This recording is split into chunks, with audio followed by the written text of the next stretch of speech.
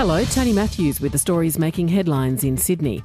Premier Gladys Berejiklian has refused to rule out public service job cuts in the wake of a severe reduction in GST revenue. The state opposition says the budget surplus will be cut in half over the next 4 years to just $2 billion, based on a downturn in current GST projections. Ms Berejiklian says the cuts are concerning to all states, but New South Wales still has a strong surplus and major projects will go ahead. Oh, look, I'm not about ruling in or out those type of issues because they're matters for the back office. What matters for the community is we are hiring thousands of more teachers, thousands of more nurses, thousands of more police officers. New data reveals Sydney house prices have fallen by more than 14% since property prices peaked in mid-2017. A report released by Domain shows median house prices fell by 11.5% in the last year to just over $1 million. The median unit price in the Harbour City also fell to just under $700,000.